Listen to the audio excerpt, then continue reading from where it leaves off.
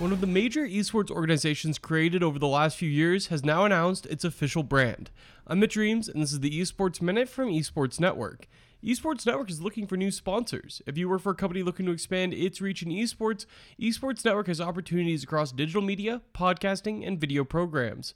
Please reach out to Esports Network CEO Mark Timmig using the email in the bio of this show. While most people in esports expect the brand name to be announced alongside the organization, Wise Venture Esports has taken a little bit of a different pathway. They were first called Wise Venture Esports after the VC fund that created the organization, and then they named their Rocket League team Version 1. Now, they've officially become Version 1 permanently.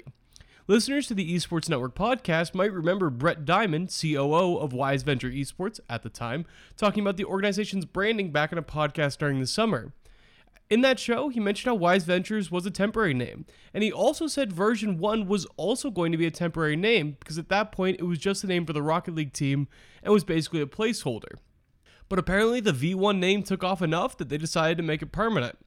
Version 1 first entered esports with a Call of Duty League team, which is why they've had this sort of weird branding thing, because the Minnesota Rokkr took on their own identity. The organization is backed by the Wilf family, the owners of the Minnesota Vikings in the NFL. With the formalizing of the name, V1 is also adding a Valorant roster. The team they signed was previously competing under the name Never Done and features 2 players from the former Gen G roster. All future teams from the organization, unless they expand to the Overwatch League for some reason, will come under the name Version 1. Given the financial backing, the initial success from the org, and the continued expansion, I think Version 1 is one of the most stable new esports organizations to come out in the last few years. In other esports news, League of Legends mobile version Wild Rift was just approved in China. I think this was pretty much expected, as I don't think Riot Games would have pursued the title had it not been able to be played in China, so they almost certainly had an assurance from Tencent that this would go off without a hitch. Just getting approval though is not enough to be dominant in that region. Honor of Kings, which is basically mobile League of Legends published by Tencent, is absolutely massive in China.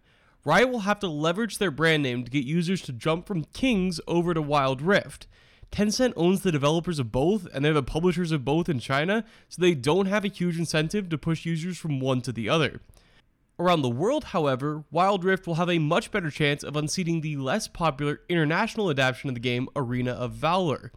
Arena of Valor is still probably the dominant mobile MOBA, but it doesn't have nearly the same market reach as Honor of Kings in China, so Riot Games will likely be able to have Wild Rift catch on. That's all for this episode of the Esports Minute. As always, I'll be back tomorrow with the top esports story of the day in just a few minutes.